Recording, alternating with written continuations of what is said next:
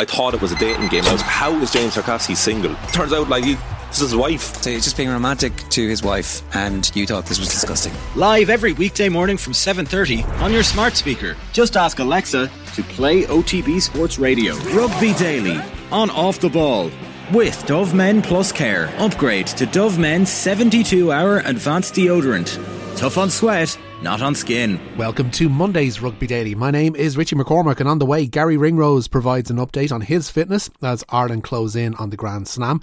There's reaction to that penalty in Lille as Italy miss out on an historic win over France. Plus, Wasps announce their plans for a return to rugby. First up today, Garry Ringrose says he's hopeful of featuring in Ireland's remaining Six Nations fixtures. The Leinster centre has had a watching brief for the first 3 rounds due to the shoulder injury he picked up while on Leinster duty against Leicester last month. Ringrose was believed to have been in contention for the Wales game, but was a notable absentee when Andy Farrell published his team sheet on Thursday. Speaking this morning though, Ringrose says his rehab is progressing well and his aim is to be fit for the game in Twickenham a week on Saturday. However, one man he'll possibly have to dislodge is Robbie Henshaw. The fellow Leinster centre has been in blistering form during the Six Nations thus far, and he was asked about those performances after Saturday's win over Wales. It feels good to be, I suppose, get a run of games. I suppose form comes with minutes you play, and the more games you play, probably the better you'll get. So for me, the positive thing is just getting that run of games with club and Leinster and then into this campaign. So it's great. It's great to have back-to-back games and just building on it, and it's feeling good at the moment. So it's positive. Paolo Garbisi has apologised after missing a potentially match-winning kick for Italy against France yesterday. The Azzurri had been presented with an opportunity to win a Six Nations match on French soil for the very first time after some French profligacy coupled with the sending off of Jonathan Danty. Ange Capuozzo scored a try 11 minutes from time converted by Garbisi to bring Italy level, and with the clock in the red, Garbisi stepped up to take a penalty 38 metres from goal. However, the ball wobbled on the tee, leaving Garbisi in a race against the shot clock to adjust the ball properly and get his kick away.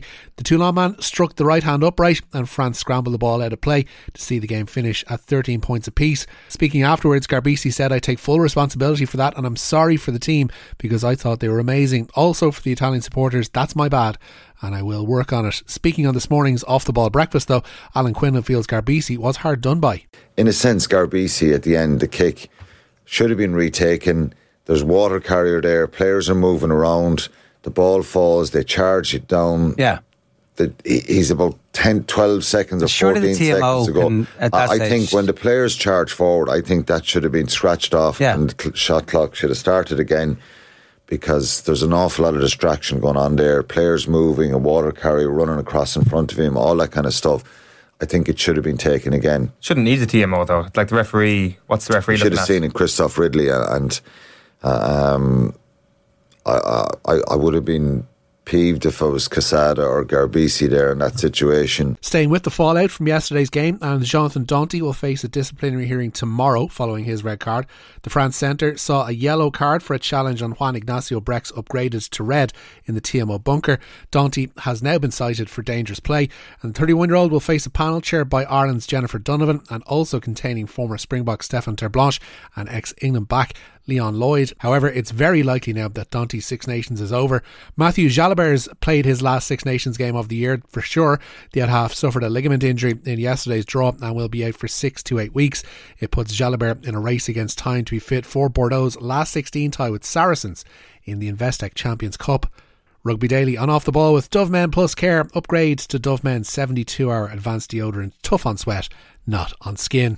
Hugh Jones could be on his way to France. Midi Olympique report that Montpellier have won the race to secure the services of the Scotland centre.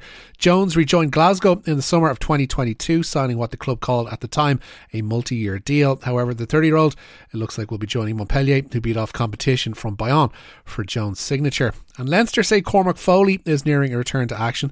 The scrum half has increased his training load this week following a shoulder injury sustained against Connacht in December. Foley will be assessed this week ahead of Saturday's URC game away to Cardiff.